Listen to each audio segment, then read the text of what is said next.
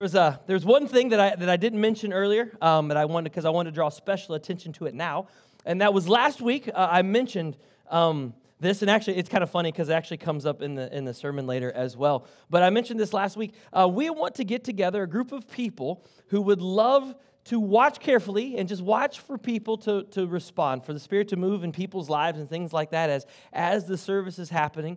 We want a response team, if you will, to that. And so I mentioned that last week. Someone just to come pray with people, talk with people possibly, and just kind of see what's going on in their lives and begin that process, whatever might be needed for that situation. So we mentioned that last week. Just threw it out there for you. We're going to mention for 3 weeks, so I'm going to mention it next week as well. We had 6 people already sign up last week, but we know there's a few more out there. And so I'll wait till next week, David, oh, it's up there? Oh, you threw it up there? Okay. Well, anyway, so this week I was sitting in my office. I said, hey, David, because he's right beside me, so I just holler. We don't, Anyway, I said, I got an idea. I just want to know if it's too cheesy. I am a child of the 80s, okay? I was born in 1976, so I'm a child of the 80s, and my 2 favorite shows growing up were Knight Rider, and I do have a watch now that I can talk to. It just will not pull my car around. As soon as I figure out how to get that to happen, I'm telling you. Anyway, that was, okay. And my second favorite show was the A-Team. And so it was really my favorite show. I loved that show. I loved every character on there. But anyway, and so I said, is it too cheesy to call this the A-Team, the altar team? Is that too much? And he's like, no, it's perfect. So, yeah, so we've given him a name. I don't know if we're going to make the T-shirt. We might, why not? As long as we don't go too big time. David goes, we can't go too big time with the logo because we definitely stole it. And so we'll get in trouble and soon. We don't want that. So we'll see. All right. But that's it. And we're so excited to already have some people on board. I'll tell you again the process. Once we get the last of the signups next week, then I'm going to take that group and I'm going to meet with that group. We're going to meet over dinner. We're going to talk about what this group entails, what we're looking to do, how we're looking for God to use us as a team to be responsive to those that God is speaking to as we gather together. And yes, it will ultimately move outside of this room as well. But for now, this is our starting point. So I wanted to mention that right off the top. And yeah, David made that fun logo. So yeah, it's just good. Anyway, anybody like those shows besides me? I don't know. I loved those shows. And I realized it was the same thing every week, but I didn't care. It was so much fun to watch those things. I am excited for lots of reasons this morning, but I was actually just walking back in because we had a little technical glitch, and so I was working on that, and I saw several of the students, including one of my daughters, up here, and I just wanted to let the students know how great it is to see you with us. Because here's the thing. After doing this for 20 plus years and always being with you, it's weird for me not to be with you. So I miss you. I miss that interaction.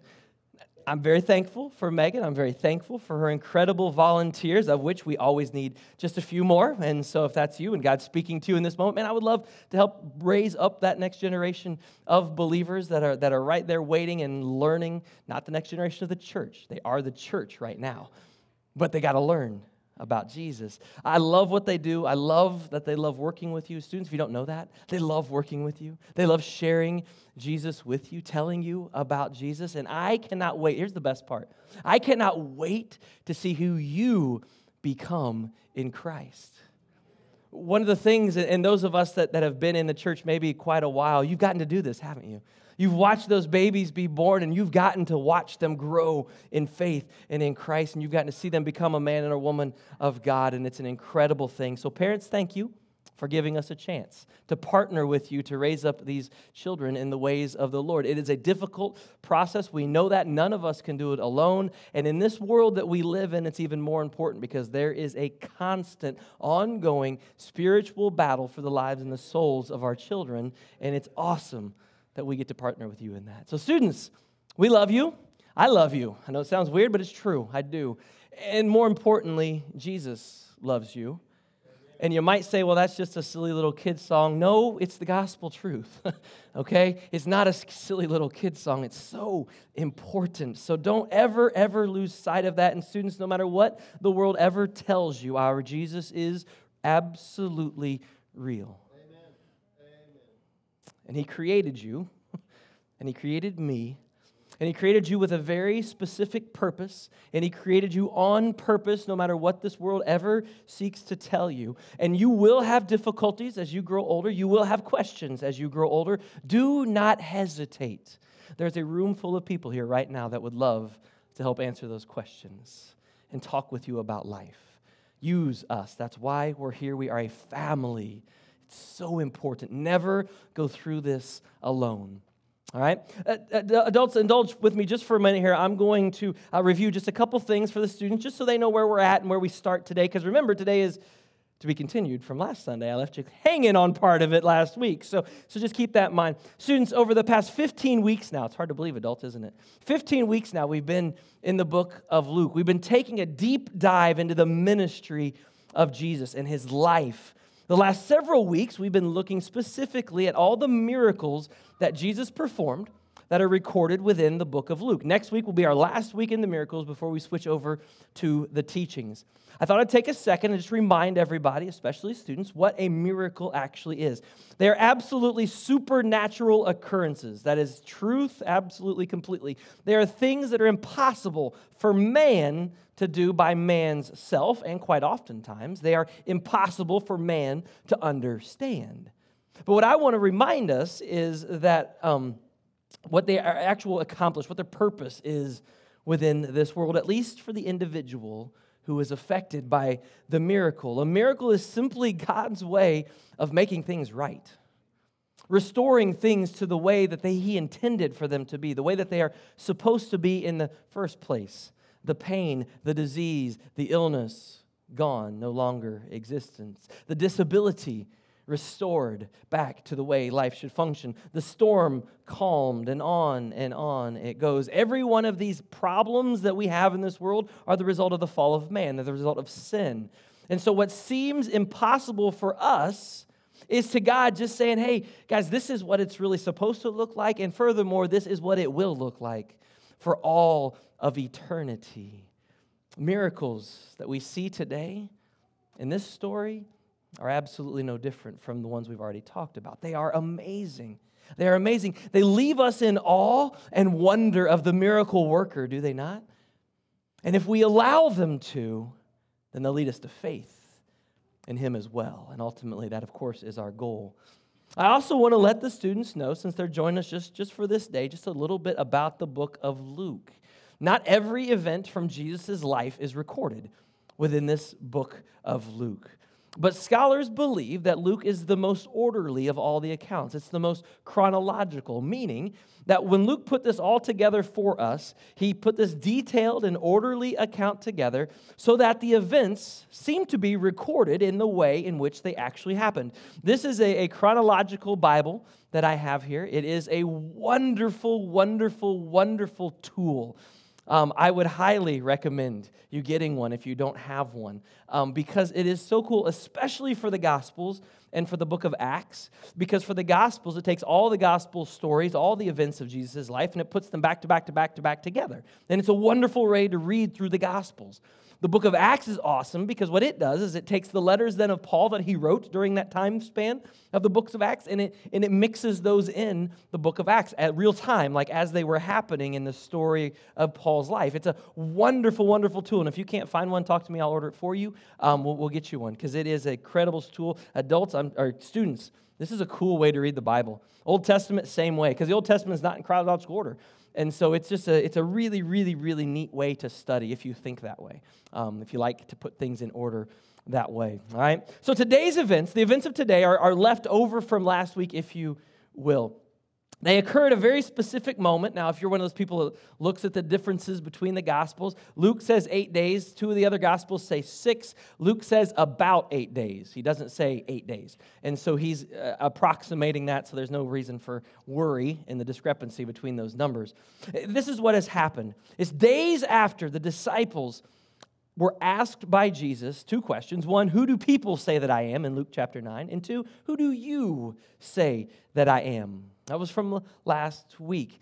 Peter is the one that spoke up and replied, you are the Christ, the Messiah, the Son of the living God. Now, students, if you've been baptized, then you likely repeated that same confession of faith. Peter's confession of faith, the great confession, as we often call it.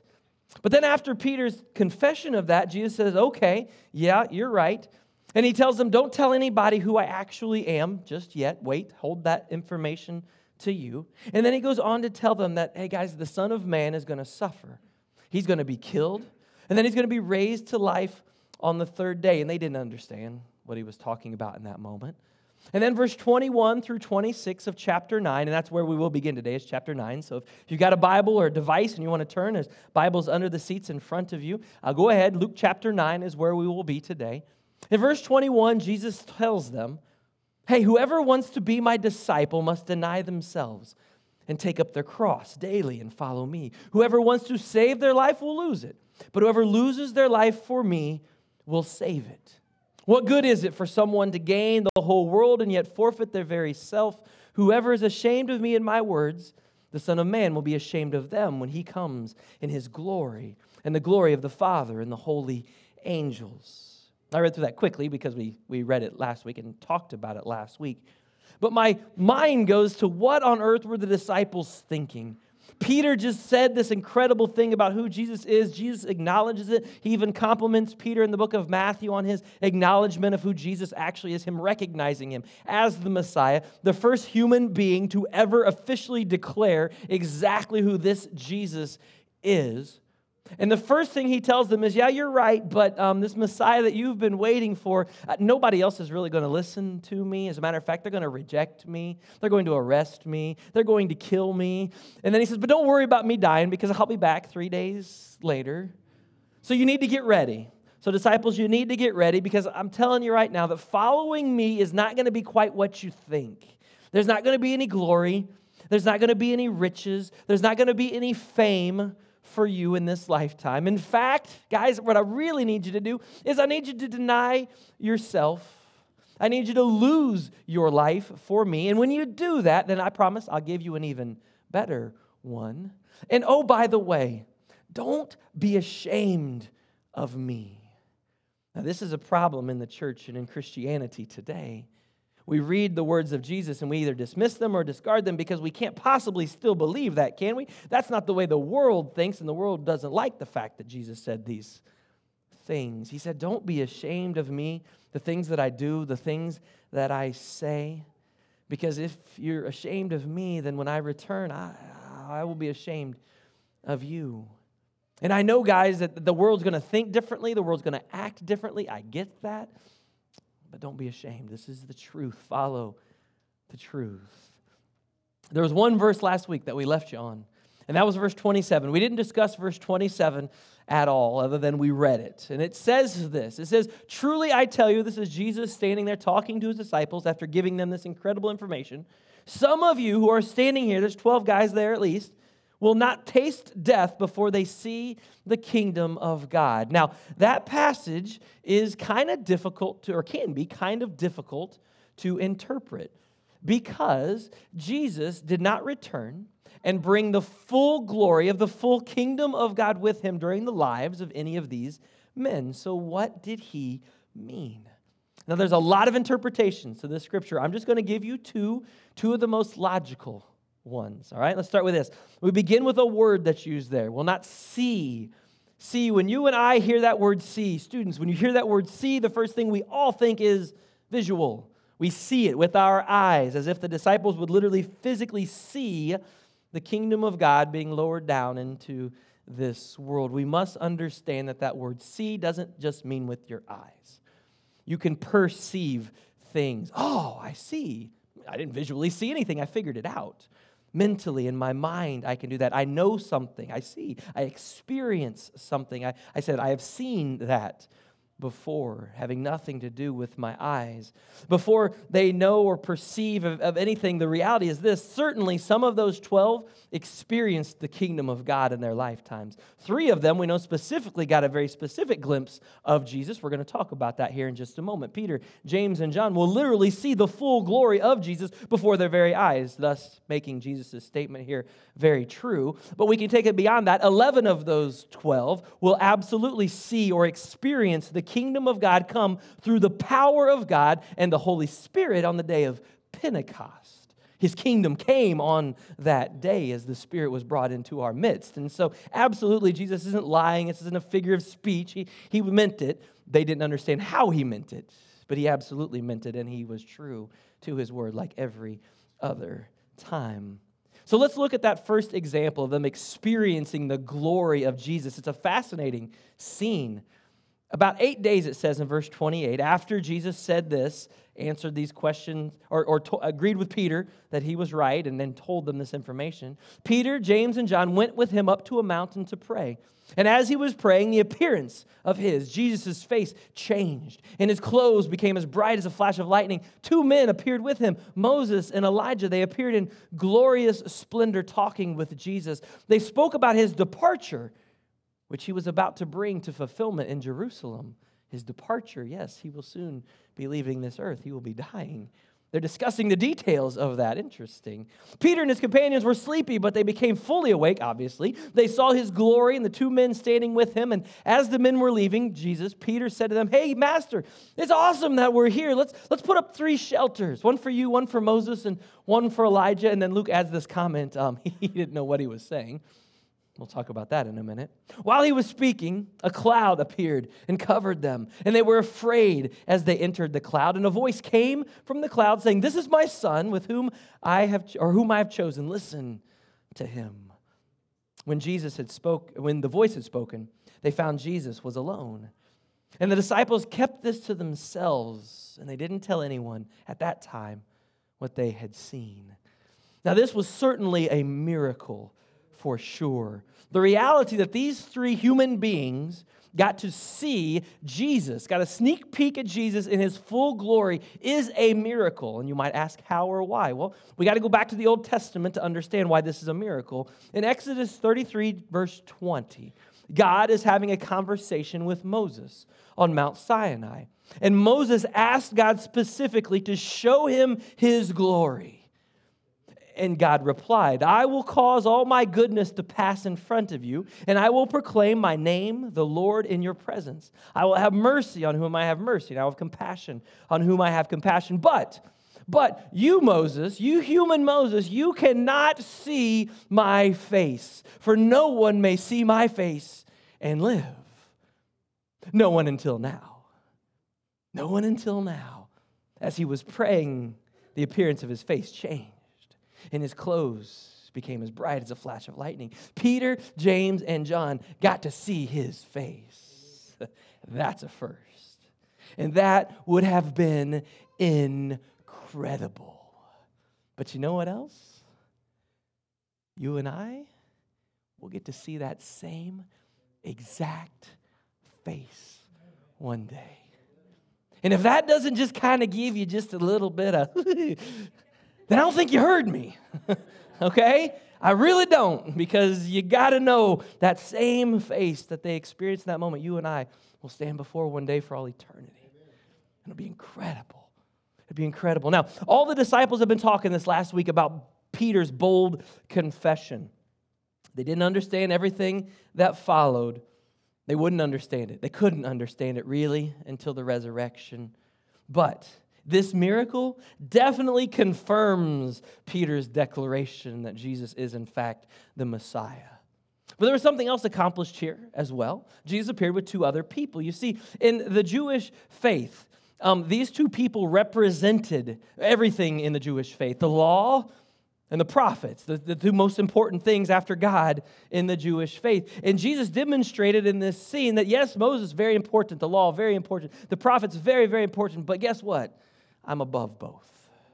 I'm in charge of both. Jesus is greater. And then, like I said, Luke throws in that little comment, there. It's kind of funny. They wake up, they try to figure out what's going on. They see Jesus, they realize that's who it is. Somehow, via godly discernment, they figure out who these other two people are. And Peter, he stands in the presence of the glorified Messiah, of Moses and Elijah. And what does he think? Man, it's awesome to be here with you guys, and it'd be really great to stay. So, hey, why don't we build you a house? We'll build you a tiny house. It'll be great. We'll just hang out up here together forever. Can't wait. Luke comments, Peter didn't know what he was saying. What on earth? Peter, what are you doing? Like you see John just smack him as he's talking. Why did he say that? He said that because he was caught up in the moment and he didn't know what to say. So we talked because that's what Peter did. And he said, hey, I don't know, a tent. Let's build a tent. It'll be great. We'll all hang out together. Thankfully, God himself, you'll notice, interrupts Peter's train of thought because who knows where he was going. It's grateful that he did that. And he speaks for only the second time on behalf of his son, Jesus. He confirmed Jesus' identity as the Son of God, and he told the disciples that Jesus was, in fact, the chosen one, and assured them, hey, listen to him. Listen to what he tells you. But then Luke goes on, and he tells us that the disciples, they kind of kept this to themselves. They didn't tell anyone about it right away. As a matter of fact, we don't really know when or if they told the other disciples about this exactly. We're not sure. Now, you might think that's a little odd. Like, why wouldn't they just come down immediately and start telling everybody? Well, it's really clear. Peter, James, and John didn't understand what just happened. They didn't fully grasp that idea, and they didn't want to go telling people until they had a better explanation or an understanding of the full event from maybe even Jesus himself. Peter actually references this real event later on in 2 Peter chapter 1, verse 16. Now, the thing is, that was written about 30 years plus or minus after this event. He actually records what happened. He says this, for we did not follow cleverly devised stories when he told you about the coming of our Lord Jesus in power, but we were eyewitnesses of his majesty. He received honor and glory from God the Father. Then a voice came to him from the majestic glory, saying, this is my Son whom I love, with him I am well pleased. This is not referring to his baptism, because Peter writes, we ourselves heard this voice when that came from heaven when we were with him on the mountain, the sacred mountain. It's an incredible event. Students, adults too, but I always tell the adults this. So students, imagine being there in that moment. Imagine being one of only 3 human beings to ever see Jesus in all of his glory. Just imagine what that would have been like. Then they got to experience the rest of their life on this earth, knowing what they knew. They got to experience the rest of their life on this earth, sharing with everyone everything that man had taught them. Everything that man did in their midst and everything that man did for them. It's an incredible thought to imagine that, but now I want you to stop imagining.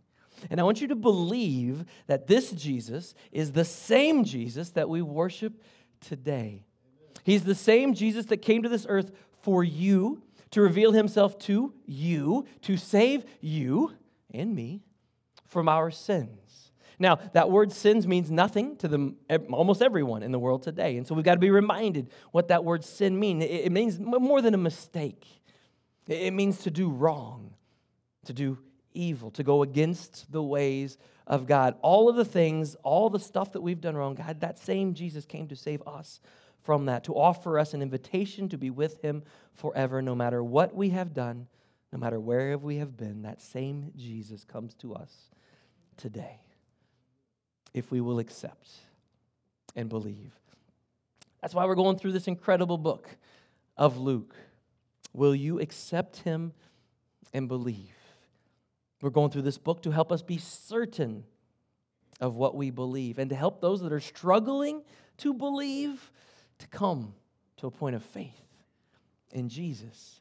And it's moments like these that are so fun and make me so excited to get the privilege of being your pastor, to get to share these amazing truths with you, maybe in a way you've heard them before, maybe not. But knowing all the while that as we share these truths, God will use them. He absolutely will use them to transform lives, to restore lives, and even to bring to life someone that is apart from him right now. It's awesome to get to be a part of that. All right, so let's finish this narrative because it kind of goes a couple different places at the end here. Verse 37, the next day when they came down from the mountain, I just want you to imagine, right? You went up with Jesus, Peter, James, and John. You see Jesus fully. And now you come down that mountain. What do you suppose your face looked like? Think about it. If any of you ever had like some great life event, maybe it was a roller coaster, maybe it was but as you left that event, you just had this glow about you. It says that after Moses' encounter with God, he glowed, literally.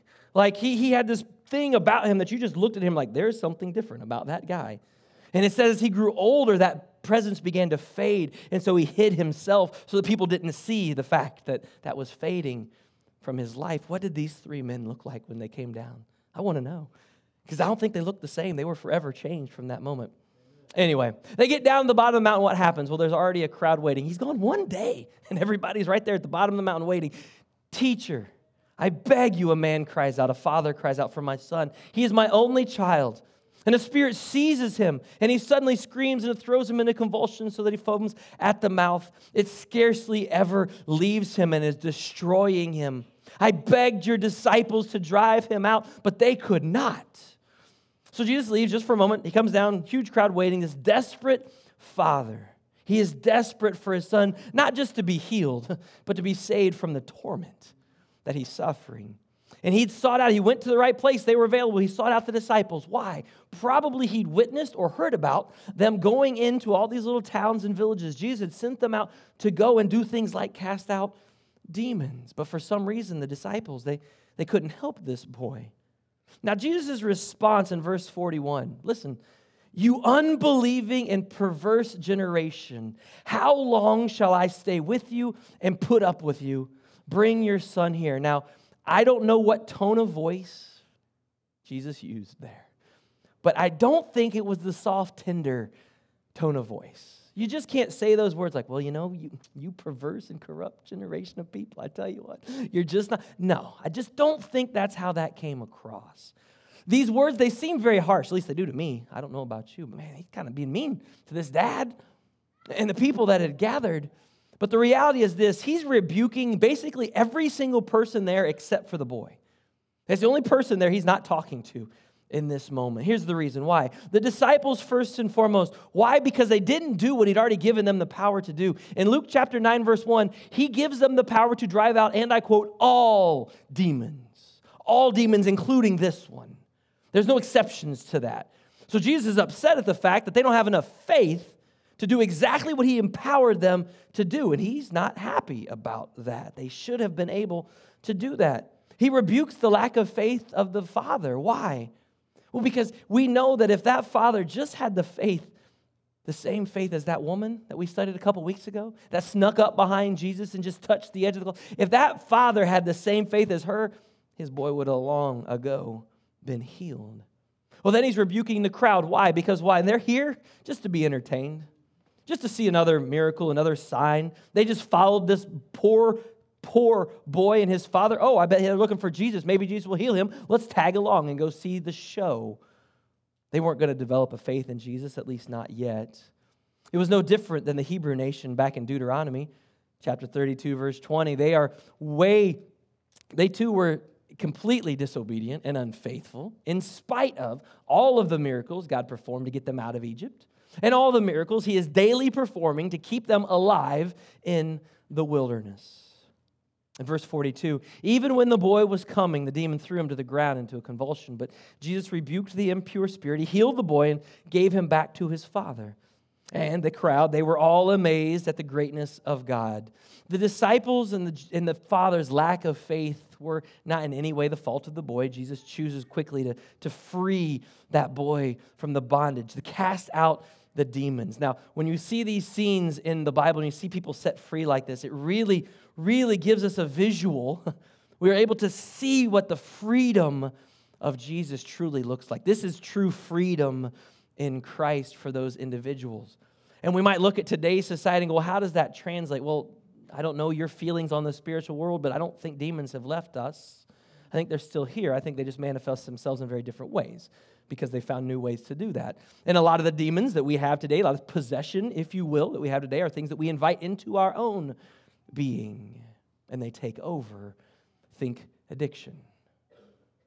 Absolutely, a demon, it possesses a person. We can choose to have freedom from addiction, from pride, from selfishness, from greed, freedom from the demons of our past that will even say haunt us, freedom from guilt, from shame, from the mistakes we've made, freedom from the temptation of lust in our lives, freedom to replace the lies that we're surrounded with all today that we choose to absorb into our brain, freedom to replace those lies with the truth of Jesus if we will believe in him today. If we truly live today, we truly live in an unbelieving and perverse generation. I don't think any of us would argue with that. So are we willing to step out of that generation, out of that crowd, away from the darkness and join Jesus in his light? Because it's so obvious, the light and the dark in this world in which we live. Luke records what he always do. Students, Luke, throughout his book, will always say, hey, the crowd was amazed at what Jesus did. It's just incredible. Wow, great job. And I don't know what they were doing. Look how great that our God is. But it's not enough to change their hearts yet. So let's review as we end today. First of all, Peter declares Jesus the Messiah. We talked about that last week. Peter, James, and John join Jesus. They see glorified Jesus together on that mountain. They come back down. Jesus casts another demon out of a boy. The crowd is amazed. They're clapping or whistling or yelling or whatever first century crowds did when they were amazed. I don't know. I wasn't there. While everyone was marveling at what Jesus did, Luke says, he said once again to his disciples, this is a repeat from last week. Listen carefully. Listen, guys, say, listen up to what I'm about to tell you. The Son of Man is going to be delivered into the hands of men. But it says they didn't understand what he meant. Matter of fact, Luke says it was hidden from them, so they didn't grasp it. And they were afraid to ask him about it. That is a key sentence there. They were afraid to ask Jesus what he meant. For the second time, Jesus gets right to the point, and he tells the guys, here's the thing, I'm going to be taken in. Some folks are coming for me. You know, all those rumors you're hearing about me, about the things people want to do, yeah, that's going to happen for real, like for real. The rumors you're not telling me about, that they're going to come true. The text says they didn't get it.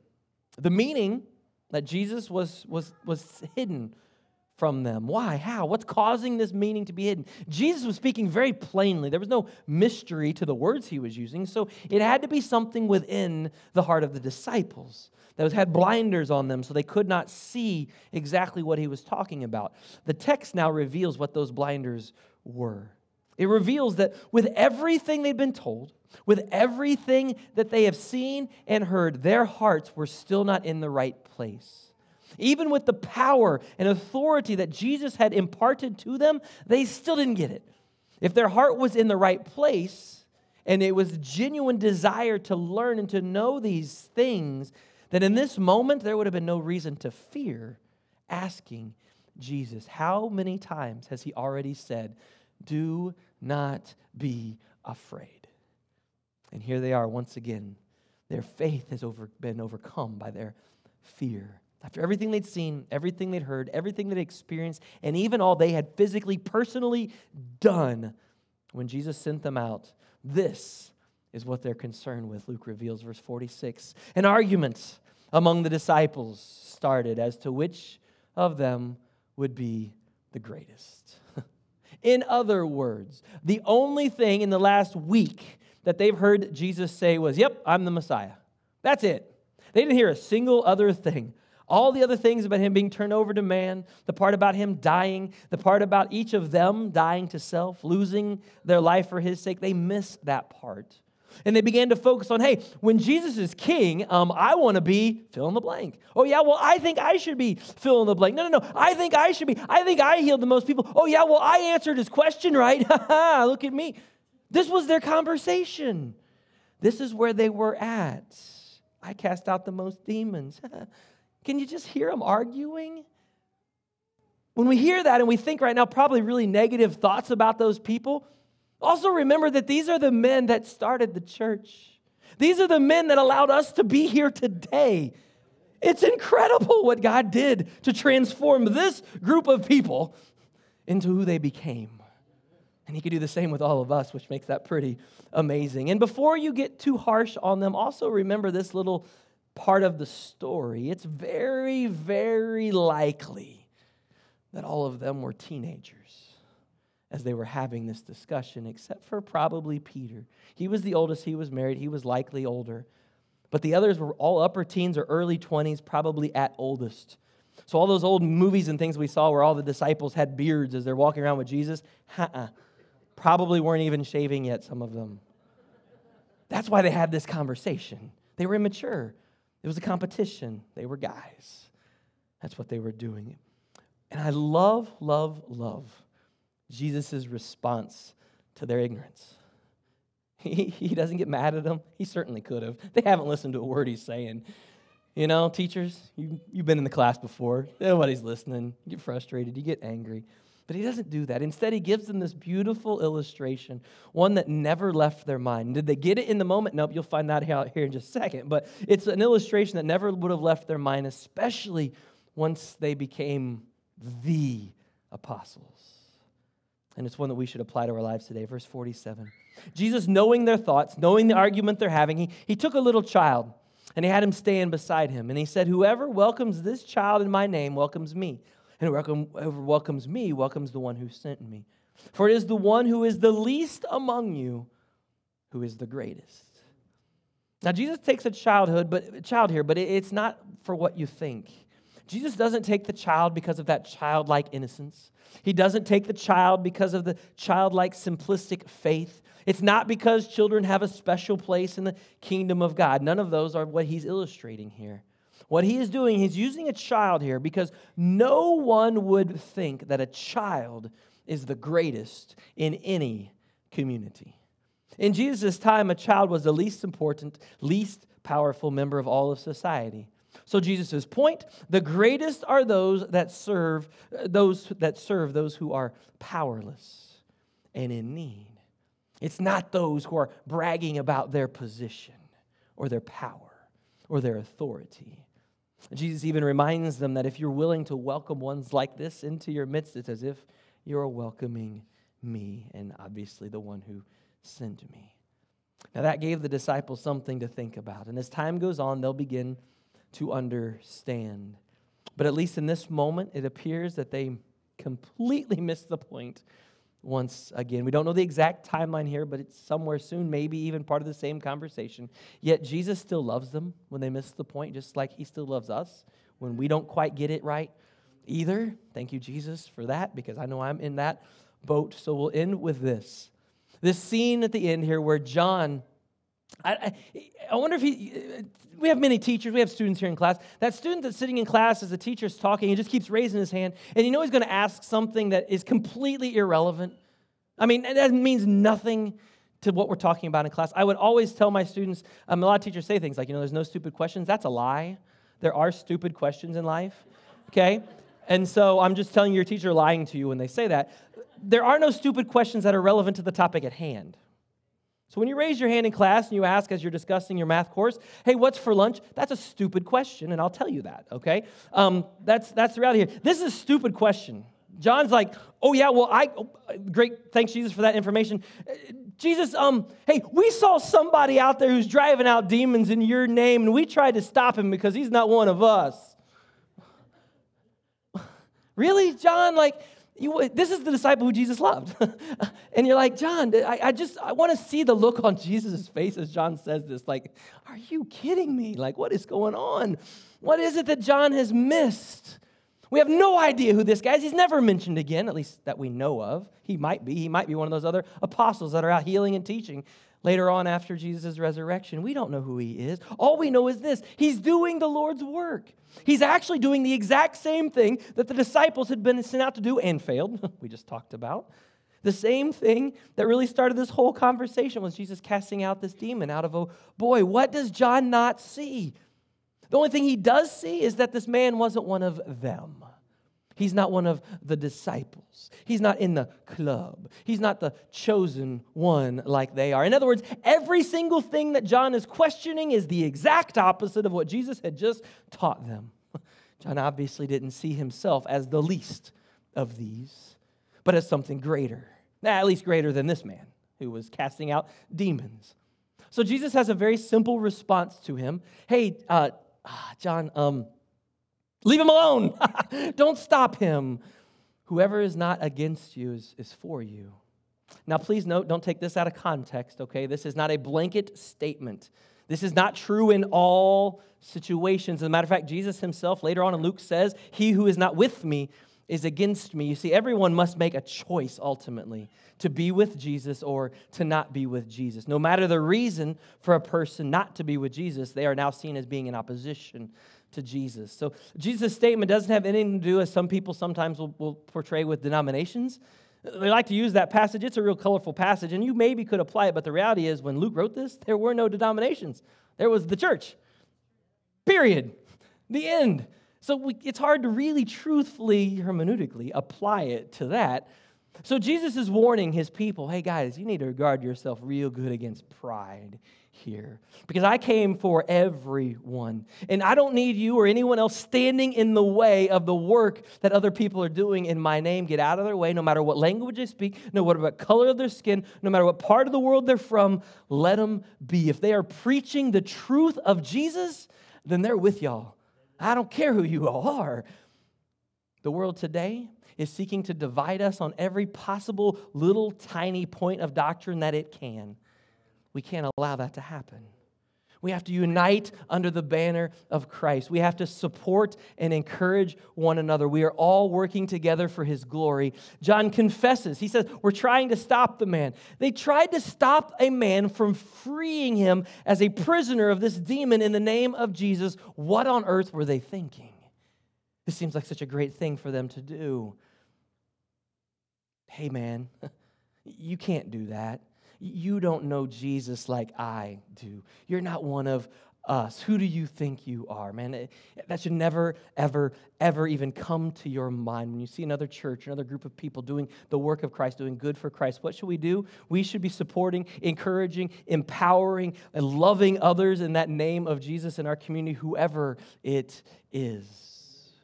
When we see others with God-given gifts, we should be encouraging them to use those gifts to his glory. It is not a competition other than to see how many people we can take with us into his heaven. That's the only competition that exists, is how many folks can we get to join us in heaven. Nothing we should do should bring attention to us. Everything should be glory and honor to Jesus. So for you personally, has God given you an idea? Has he given you a dream in your heart? A ministry, if you will, a way to reach out? Because here's the really cool thing, and I don't tell you these things on purpose. Since before I started here in the summer, in June of 2018, right after they decided to allow me to come and serve you here, I began getting dreams and ideas and thoughts and things. And I've shared a few of those things with a very, very, very, very, very few people. But I don't want them to be my dreams. I want them to be our dreams, because I believe there's unity in that, and it's a wonderful thing. And so I just kind of sit here and wait. And then as you come to me or one of the other leadership and you share with me the dreams that God has given you for this church and this community and ministry, and all of a sudden my Rolodex flips and God's like, yeah, I told you about that. I'm like, yes, you did. And so what's that tell me? Hey, we're together. God's speaking to you as well, and it's time. It's time to move forward with those things. We had a leadership team meeting on Thursday, and that very thing happened. Some ideas and thoughts that God had given me a long time ago, and I'm like, I don't want this to be Chris's idea. That's not what it's about. It's God's idea. It's God's plan. And I verify that through you as you bring those ideas through me. I'm like, yeah, God's connecting the dots. And so if that's you, would you consider sharing those dreams, those ideas, those visions, those ministry opportunities with us? God's placed that on your heart for a purpose. And maybe, just maybe, he's already begun to connect those dots behind the scenes, and he's just waiting for you to be a part of that and to share it, maybe even to lead and direct it. Yeah, that could happen. Let's be honest. Maybe your pursuit of Jesus, believers, has been a lot like the disciples. Maybe you've been in the church your whole life, and the reality is you chose to believe and follow ultimately, really truthfully, because of what's in it for you. That thought of hell seems like a bad idea, and I don't really want that, so I think I'm going to love Jesus. Okay, not a bad starting point. That's not a terrible reason to begin to follow Jesus. Salvation is pretty awesome. Forgiveness of sins, incredible. Grace and mercy, wonderful. But like the disciples, we have to realize that Jesus came to do more than just save us from. He saved us for so much more. And it all starts with sharing what he has given us with others so that they too can come to know him. I titled today's message, and I'm not a big title person because me, but I titled today's message, Have You Seen Him? Have you seen him? Because these three men that we began today with, Peter, James, and John, they didn't just get to see him, they got to see him. And ultimately, it took a bit.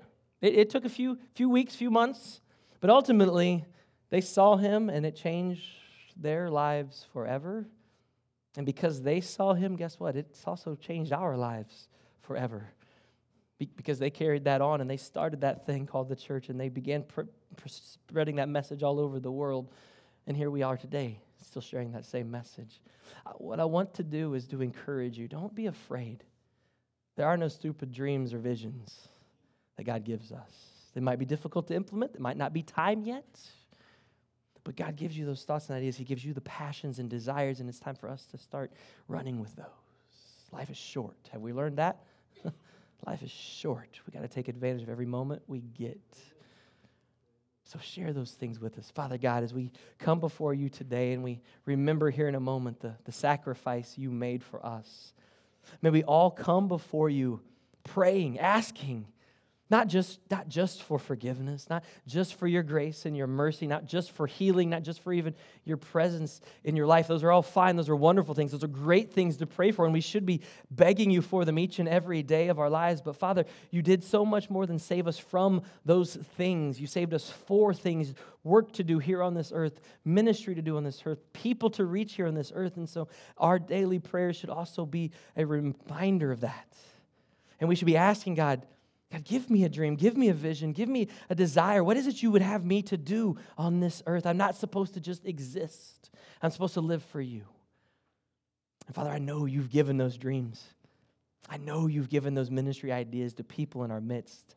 And I want them to know that the leadership of this church is overjoyed to receive those from them and to begin to plot and plan and pray about how you want those things implemented in our community. And I can't wait to see what that looks like. Father, if there's those here today that have literally followed you maybe their whole life, but they did so out of what they thought of necessity. I've got to choose Jesus. The alternative is, well, it's hell. And that sounds terrible, so I'm going to choose to follow you. And I'm so glad they chose to follow you. But Father, they're not following you the way you've asked them to. You don't just ask us to tag along in the back of the crowd and exist. You give each and every one of us unique and special plans for our lives that we are to then act out here. Father, we are to then go through these stages of life, this development, this Christian walk as we mature in our faith and become more and more like you as we seek to save the lost, just like you. Empower those in our midst that maybe have been in the church a so very long time to bring those ideas and visions. Give them those ideas and visions. Father, I know that's a crazy prayer for a pastor to pray, to give the people the vision, but Father God, that's what we pray today. Give us the courage and the strength as leadership to follow you and listen carefully to discern those visions. Father, we love you. What an incredible morning to be in your presence.